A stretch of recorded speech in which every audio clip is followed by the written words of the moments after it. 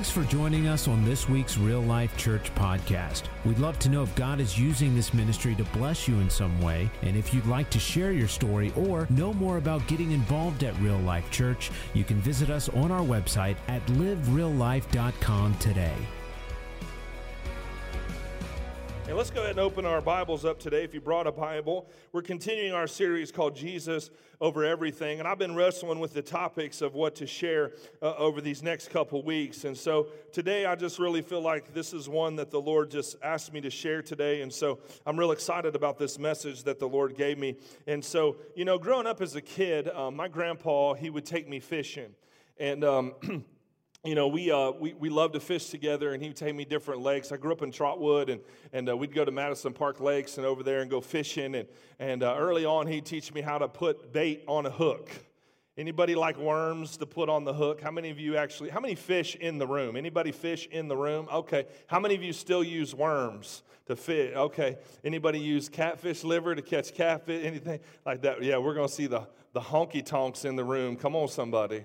We use, how many use Wheatie balls before you put the Wheaties in it? Nobody use those things either, huh? That's fine. That's what I grew up on is how to catch catfish and those sorts of things. My grandpa would teach me how to put bait on, and he put the pole in my hand, and we'd go fishing, and he taught me how to put that worm on a hook. And when, you know, my kids were growing up, we went fishing, and we'd take our kids fishing and teach them how to put the worm on. And my son Braden, he loves to fish. And he didn't like live bait very long. Come on, somebody.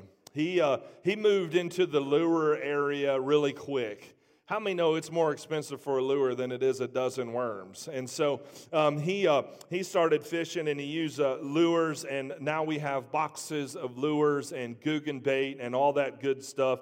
So he left the live bait behind.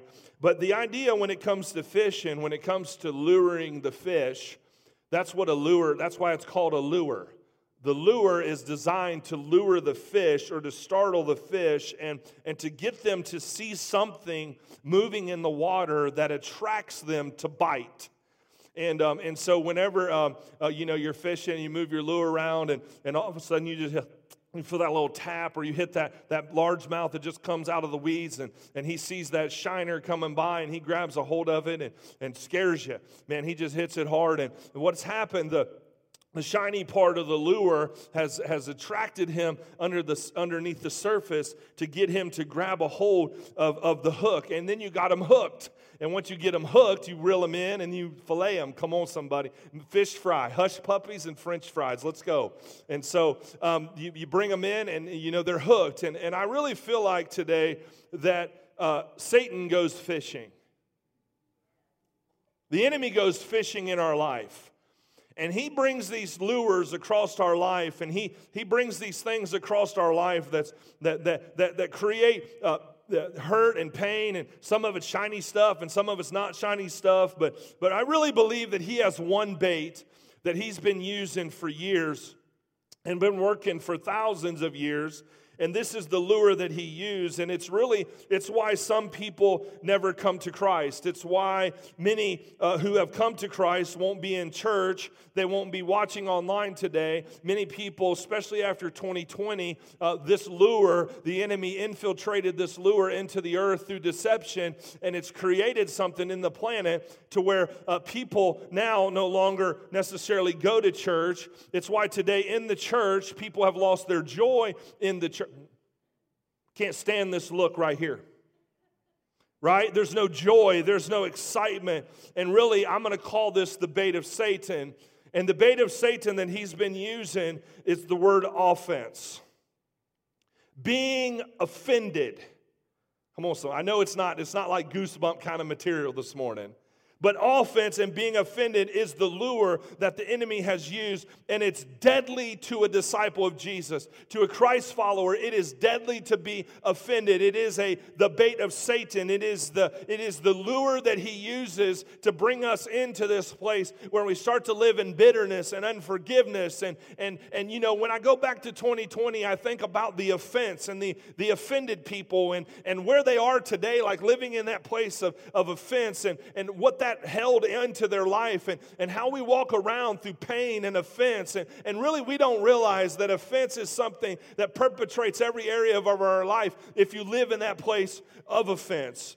T. Austin Sparks said it this way: one of the greatest dangers of the Christian life lurks in the common pathway of discipleship. It is the peril of being offended. It's easy to be offended today.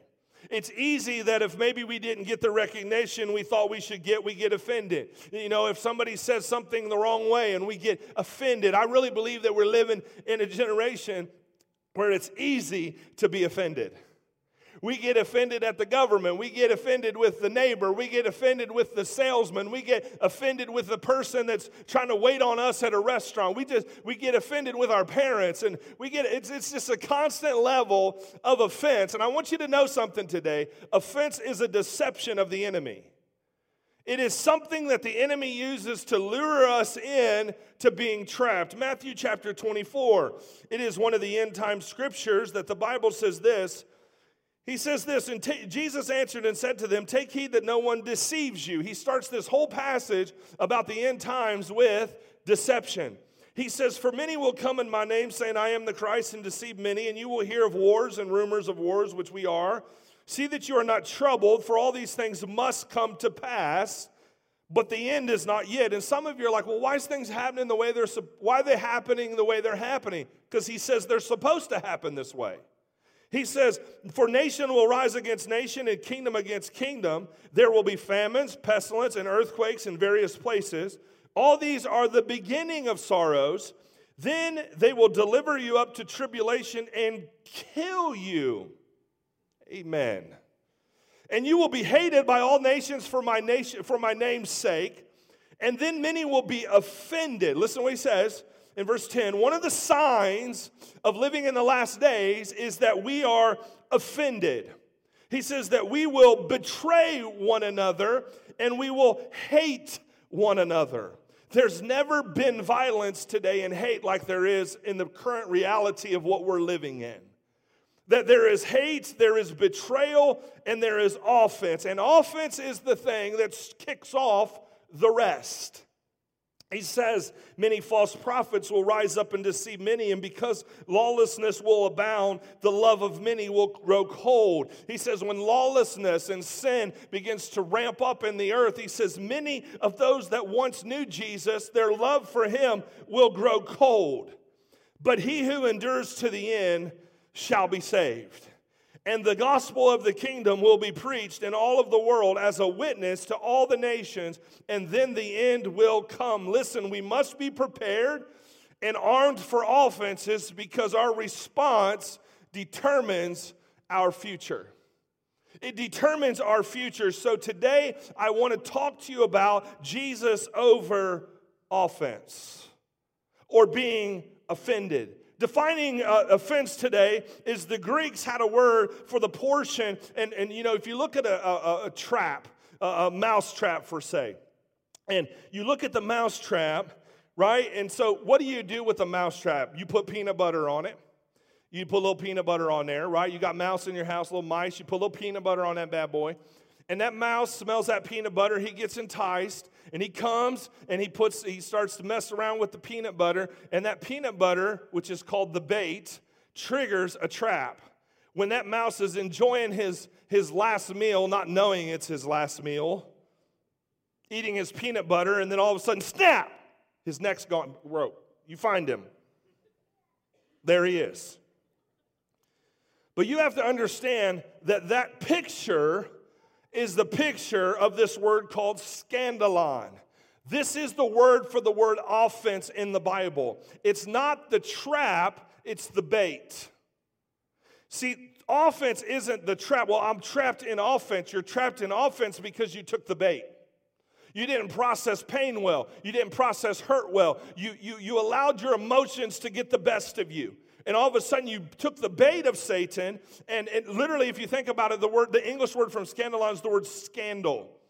A scandal is something that offends us. It is something, to be scandalized means to be offended. And again, it's the part of the trap to which the bait has been attached. It literally means to lay a trap in someone's way. It means a stumbling stone or a stumbling block. It's an entrapment used by the enemy.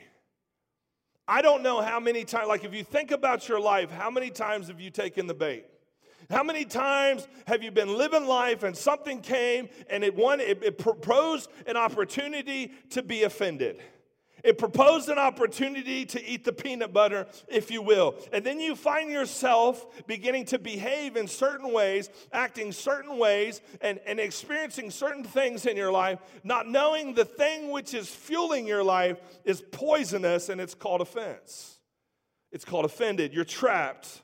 And all offended people really fall into two major categories. Those that have been treated unjustly. They have been treated unjustly. There are things in your life where it's legitimate for you to be offended. You can make an excuse at any moment and have justifiable rights to be offended.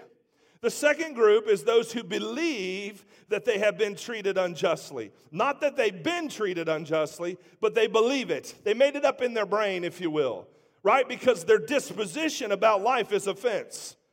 They live with a critical, pessimistic spirit, and they're prone to offense. If you're a pessimistic person, you're prone to offense. If you're a person that is constantly looking out for the bad in things, you're going to find yourself in a place where you're going to be offended.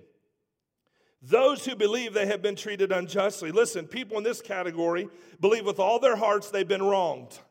They have made this up in their brain that they've been. Now, there's some that's legitimate. Hear me, I'm not taking that away because there's some that are legitimate. There is a process to deal with that.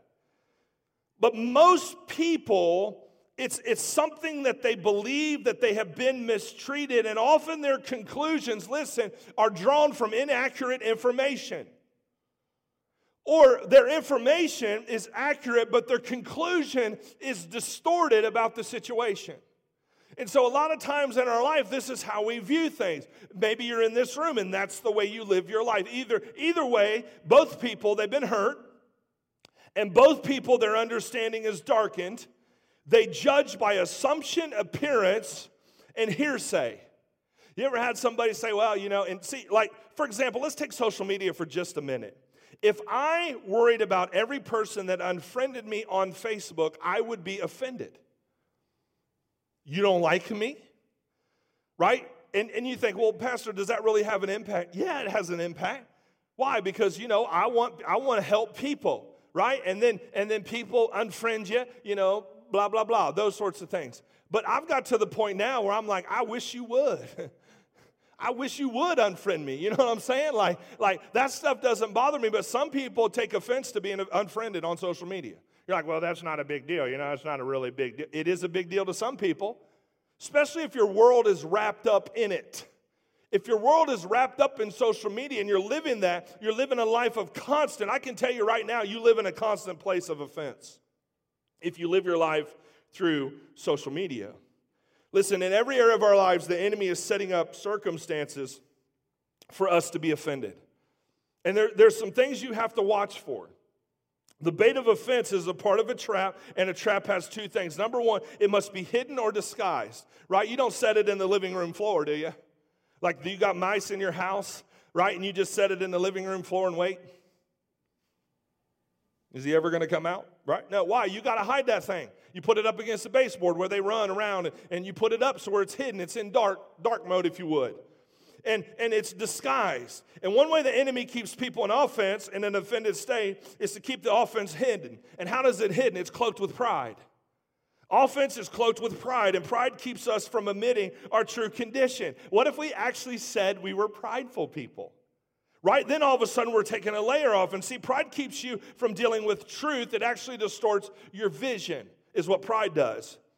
So the offense is often, and the trap is often hidden or disguised. That means there are people in this room that will leave today that live in a lonely, dark place of offense.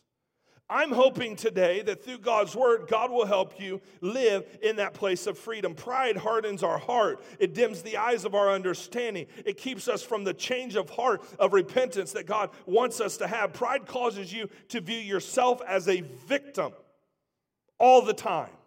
I worked in corrections for 4 years with boys 12 to 18 years old. It was a last step program before prison. This was it for them. They got an opportunity. And we did things called thinking errors. And I used to teach classes on thinking errors, and there was about 15 thinking errors, I took the kids through. And the number one thing that I took these kids through was the thinking error called victim stance. And a lot of times their victim stance is this: well, it's because of my mom, it's because of my grandma, it's because of this person, it's because of my social economic status, it's because I don't have a lot of money, it's because this is how I was raised, this is blah, blah, blah. And all of a sudden they take a victim stance, which cloaks them with pride to making decisions that are effective for their life. And I was able, through teaching, to get them out of the victim stance, and they started making wise choices. Victims make bad decisions. And a lot of times in our life, we play the victim. Well, I'm supposed to be this. When I was in ministry, and I went into ministry in 96 and was in it for 2 years. And I was a youth pastor, and I was serving a church, and this thing just started falling apart. And long story short, I got offended at this thing. I ended up resigning, and I'll never forget, I stepped away, and I started working construction. Amen. God bless you, everybody. 6 months of heaven on earth working construction with my uncle. It was amazing. Couldn't cut a board straight. Come on, somebody.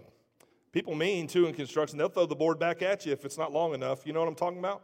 And so, so I was working that. But then I found myself, sitting around going, well, I'm called into ministry. Why isn't anybody, calling me to come do something in ministry? Right? Well, I started to play this victim. Well, nobody, maybe based on what I've been through, nobody really wants me to really do anything anymore. I've started to play this victim mentality because I was living in this place of offense.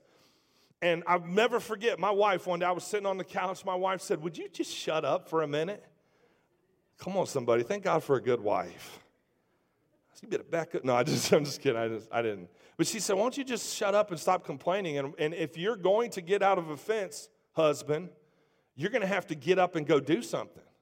Nobody's going to call you on the phone, bro, as cool as you think you are, to tell you to come do ministry someday. You need to stop playing the victim on this couch and get your butt off the couch and go clean some toilets. Thank God for a good wife. I'm only here as your pastor because she told me to shut up and go clean toilets. But I was living in that place of victim stance, and that's a lot of times what happens in our life. We're living in that place of the victim mentality. Well, the peer pressure and the da-da-da-da-da. Listen, pride causes you to view yourself as a victim. Your attitude becomes, I was mistreated and I was misjudged, therefore I'm justifying my behavior. I'm a victim. You've taken the trap. Listen, but because you believe you're innocent and falsely accused, you hold back forgiveness from people. You think because you were justified in being mistreated, which is legitimate, people get mistreated. But the Bible tells us this. He says, Proverbs 1:17, if a bird sees a trap being set, it knows to stay away. If there's a trap being set, it's hidden, it's disguised. Number 2 is this, it must be baited. The bait has to be something that appeals to the nature of the mouse. There's something that has to appeal. And so listen to this quote. He that will play with Satan's bait will quickly be taken by Satan's hook. He that plays with Satan's bait will quickly be taken by Satan's hook. Luke 17:1, Jesus talking to his disciples, and he says, it is impossible that no offenses should come, but woe through whom they do come. In other words, listen to what he says, it's impossible, offenses are inevitable. You're going to get an opportunity to be offended today. If you drive on the highway, offense is happening. You cannot live in this world without getting an opportunity to be offended. So settle the fact that you're going to have an opportunity. You will have an opportunity. Our response, though, to offense determines our future. The quality of my life is based on how I handle 2 kinds of offenses. Number 1, to be offended at God and to be offended by others. There are people that are offended at God today. That's why the average church attendance in America is once every 6 to 8 weeks right now in America. That's why we have a church statistic that says the next generation, 2.7% of them actually have a biblical worldview and attend church on a regular basis. Part of that is because their parents are inconsistent, therefore that number's kind of skewed because their parents are inconsistent with it. Once every 6 to 8 weeks. Well, we got all this stuff I get it. But listen, some of it's because you're offended at God and offended by others. Can I talk real this morning? Luke 17 puts it this way. Though he said to his disciples, again, we keep reading, he says, it's impossible that no offenses should come, but woe to him through whom they come. It would be better for him if a millstone were hung around his neck and he were thrown into the sea than that he should offend one of these little ones. Take heed to in other words, it's best that you just keep your mouth quiet, is what he's communicating. Then he says this. He says, and if he sins against you 7 times in a day, and 7 times in a day returns to you saying, I repent, you shall forgive him. And the apostle said to the Lord, increase our faith. So the Lord said, if you have faith as a mustard seed, you can say to this mulberry tree, but be pulled up by the roots. Listen to me. I never saw this before. Somebody showed me this week. That faith and forgiveness go hand in hand. I never saw this. And I know that we need the Holy Spirit to help us forgive people. But there was something in this passage that jumped off the pages as he tells them, if you're going to forgive somebody 7 times, and then he goes on to say 70 times 7, so you got to forgive the same person 490 times in one day. Come on, Jesus, you know that ain't right. Come on, somebody, that ain't right, Jesus. How are we going to forgive people 490 times in one day? That's why the disciples said, hey, if that's the case, you're going to have to increase our faith. If we're going to be able to forgive others, it's going to have to come through faith. So forgiveness is a faith thing. It allows us to walk in this place in faith to forgive. So listen, here's 2 things. If you're offended at God, you have to repent. The word repent means to change one's mind. It means to change your mind and go in a different direction. God's never been your problem. He's always been your answer. Hear me today. Listen, if you're offended with God and maybe, well, God, why didn't you do what you said you would do? And why is it not working the way you said it was going to work? And why is it taking so long, Jesus? You're getting yourself into that place and you need to repent because what you're doing, a lot of times what happens is you're trying to put yourself in the seat of God. Let God be God and let you be you.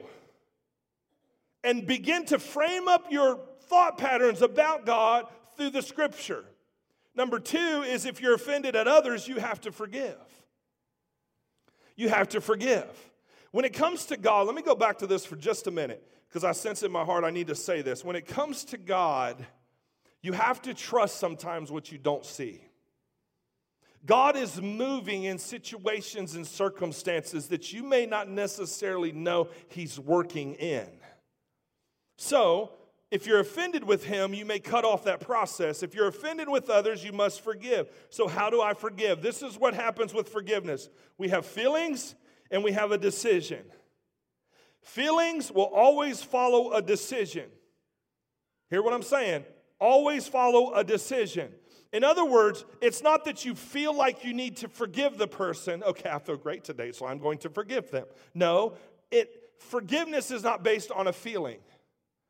Forgiveness is based on a decision. It's coming from somewhere else. So forgiveness also is a process. A lot of people think it's instantaneous. Well, it's just instantaneous. It took me 19 years to get to the place for me to hear God say, if you're gonna go any further, you got to forgive your dad. You got to move on. Like I didn't know the whole situation, but I forgave my dad. Back when I was 19-year-old, sitting in a college apartment, asking God, hey God, what are you gonna do with my life? And he said, Jason, you're going no further until you do that. Right? It's a process. It's not instantaneous. It's not a magic wand and bang, you're already good. You're good to go. So there's a process, and I really feel that this process is really simple, and I'll close with this, is that there's just 3 steps to fulfill biblical forgiveness. Number 1 is to repent to God for unforgiveness. Unforgiveness is a sin. Bottom line. Unforgiveness is a sin. Listen, the main way that forgiveness transforms us from being a decision of the mind to a posture of the heart. When we ask God to forgive us for unforgiveness, it postures our heart and gives us the attitude of humility and brokenness. Right? We ask God to break us, and we bring humility as we reflect upon God's grace and mercy. Number 2 is it releases the person from our judgment. It releases the person from our judgment when we fulfill biblical forgiveness. We make a decision to release them from our prison of judgment and revenge into the hand of the Lord. Now listen to me. Some of people, I thank God I can do that with. Jesus, you deal with them. Right? Because he's got lightning and thunder. Come on, somebody. Like, however you want to deal with them, Lord. Struck them dead, amen. No, I'm kidding. Again, we don't tell God how to deal with our enemies. But listen, release the person. Why? Because unforgiveness is drinking the poison, hoping somebody else will die. God wants us to be released from unforgiveness. Release the person from our judgment. We make a decision. Listen, the Lord gave me this morning in the shower. Thank God for He speaks wherever. Most people fear forgiving others because they think it means the relationship is supposed to go back to the way it was. Do you realize that most of the time forgiveness is, when it comes to forgiving people, that there are still boundaries that have to be set, and because that person is toxic? Hear me. Because a lot of times in our life that we think, well, if I forgive them, I have to be restored to them. It's two different ball games. You can forgive somebody but not be restored into the original relationship because you know now that there is toxicity and toxic in that relationship, to where now the boundary's in place, you've forgiven them, you've got it off your heart, you've released them from judgment, right? All of a sudden you're experiencing freedom, but you don't walk back into toxic relationships. Some people are toxic and they need boundaries. Listen, we have to let God be our avenger and their judge. We don't try to help the process. So for true release to take place, listen, for true release to take place and for you to release the person from our judgment, listen, we must commit to never slander them, talk bad about them, or seek revenge in any form. Let God do the work. Let God handle the situation. You put the boundary up that's needed, and then you release that person from our judgment. And number 3 is bless them. You mean I got to take them cookies now? That's not what this means. That doesn't mean you're walking up with some Chips Ahoy with your enemies and people that you've been offended with. Luke 6:27-28 says this in the Message. He says, but the first verse, he says, New King James says, but I say to you, you who hear, love your enemies. Do good to those who hate you. Really? Bless those who curse you, and pray for those who spitefully use you. Think about that verse. How many of us do that? Oh, man, you just broke my heart. God bless you. Amen. Thank you. Bless you. Thank you. You cursed me out on the highway. Hallelujah. Thank you. Praise Jesus. Right? Like, that's not our demeanor. Our demeanor is road rage. It's mine. Cut me off. Watch what happens. Amen. I got to really crucify some things. But he says this in the Message. He said, to you who are ready for the truth, I say this, love your enemies. Let them bring out the best in you. So by loving them, they're actually bringing out the best in you. Then he says this. He says, let them bring out the best in you, not the worst. When someone gives you a hard time, respond with the supple moves of prayer for that person. In other words, go to pray for them. If someone slaps you in the face, stand there and take it. You better ask Jesus some questions right there. I mean, this is paraphrased, so I don't know if I believe that part. I'm just kidding. He says, if someone grabs your shirt, gift wrap your best coat and make a present of it. If someone takes unfair advantage of you, use the occasion to practice the servant life. No more payback, just live generously. Listen to what he says. I believe the greatest thing you can do for somebody that you've been offended with is to bless them. What does that look like? The first place it looks that way is if you would just pray for them. That's what it means to bless somebody. It means that you pray for them. It means that you don't take an aggressive approach. So when we posture our heart to bless and pray, compassion begins to happen in our hearts. Listen, some of you are blocked in your compassion levels for other people because it's the one person that's keeping you offended that's blocking your compassion to have compassion on other people. You have to let that person go. You have to bless them in prayer. Blessing not only penetrates the darkness of our emotions, but it also reestablishes a person's value of where it should be. Listen, when we're damaged, it's hard to change the way we feel. How many would agree? It's tough to live this certain. Some of you have been taken advantage of, and you're offended because of the way people have treated you, and they've taken advantage of you.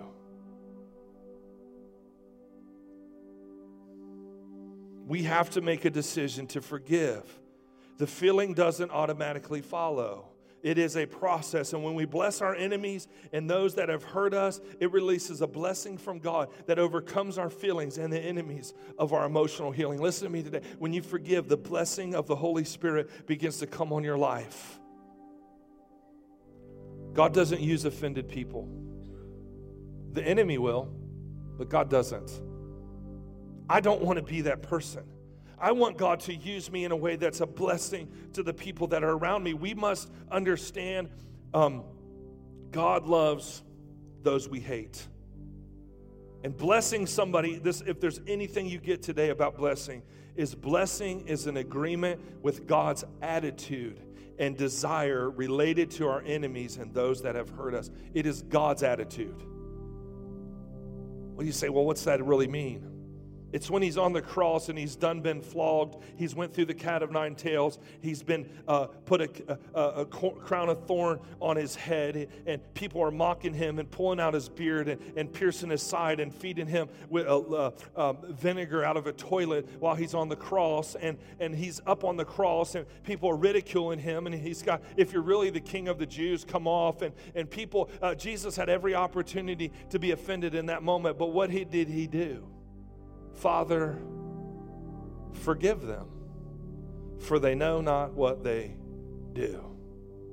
My translation is, Father, forgive them. People are stupid. That's my translation. But that's what it looks like. When we agree with God, it's the attitude of God when we bless people. When we agree with God, He releases a greater blessing upon us. I really believe that the restoration that I've seen in my life and in my family is because I chose to stop being offended and I got into the level of forgiveness. I really believe that today, standing before you as your pastor, is because I dealt with offended victim stance mentality. And I believe Jesus is over our offense.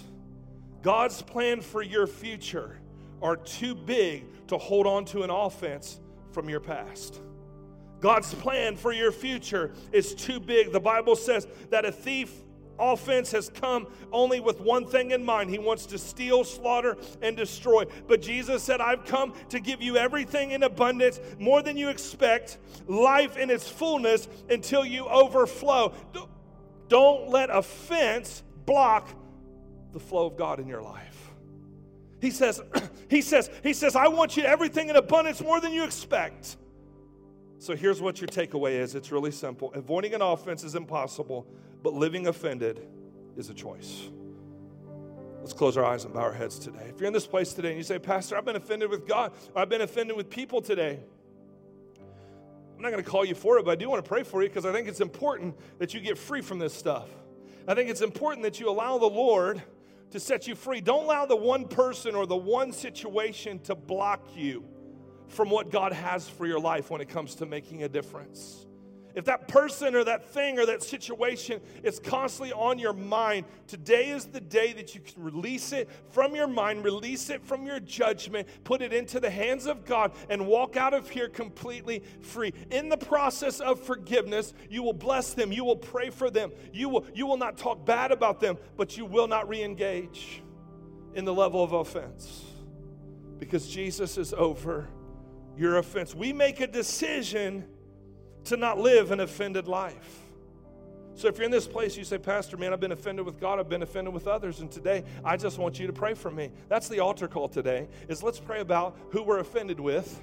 Let's pray for that person. Let's pray for that situation. And let's watch God do something great in your life today. If that's you, just raise up your hand. Nobody's looking around. I just want to pray for you. If that's your place. You've been living in that place of offense, and either towards somebody or towards God. Just raise up your hand. If you're if you're on the chat today, go ahead and put the word yes. Raise your hand up there. And we want to pray for everybody today. So, Father, in the name of Jesus, Lord, we thank you today for those, God, in this room that may be experiencing some stuff of offense, of being offended. Lord, it's blocking the blessing of the Lord in their life. We pray today. We release those people. We release those situations. We release those circumstances today into your hands. We bless them. We don't curse them. We speak life over them. We, Lord, today release that off of our hearts. God, we thank you today that we'll not let the past and past things and past relationships and past stuff hold us up any longer from our destiny and from our purpose. But Lord, today, by the power of the Holy Spirit, I speak freedom, I speak blessing, I speak it over their life, and I pray you break the chain that's been in their mind of a victim stance, of woe is me mentality, that today you're over our offense. You said it's going to come, we're going to have opportunity,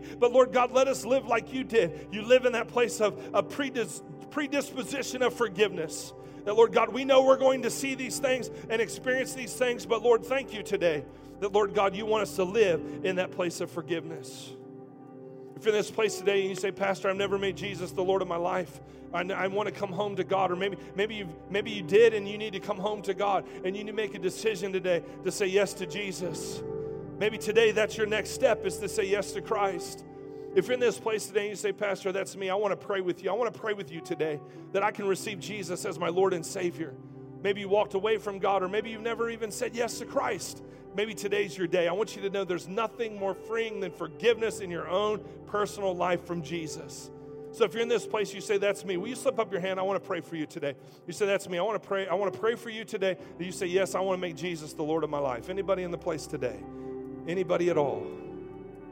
Well, Father, we pray for the harvest. We pray for the harvest today, Lord. Lord, everybody in this room saved. And so I thank you today that, Lord, that we'll not leave this place coming back next week with somebody that maybe not knowing you, Lord. I pray, God, that we pray for the harvest today. We pray for workers to be sent forth into the harvest. We pray, Lord, for full altars. We pray for multitudes to say yes to Jesus. We pray today, Lord, that God, that's your heart, is to go into the highways and byways and compel them to come in. And so, Lord, today we pray and thank you that you empower your church to be light and salt in the earth. So we love you. We praise you for it today. In Jesus' name, amen. Come on, give the Lord a big hand clap, everybody. Thanks again for listening to our podcast. Be sure to connect with us on social media, the RLC app, and online at livereallife.com.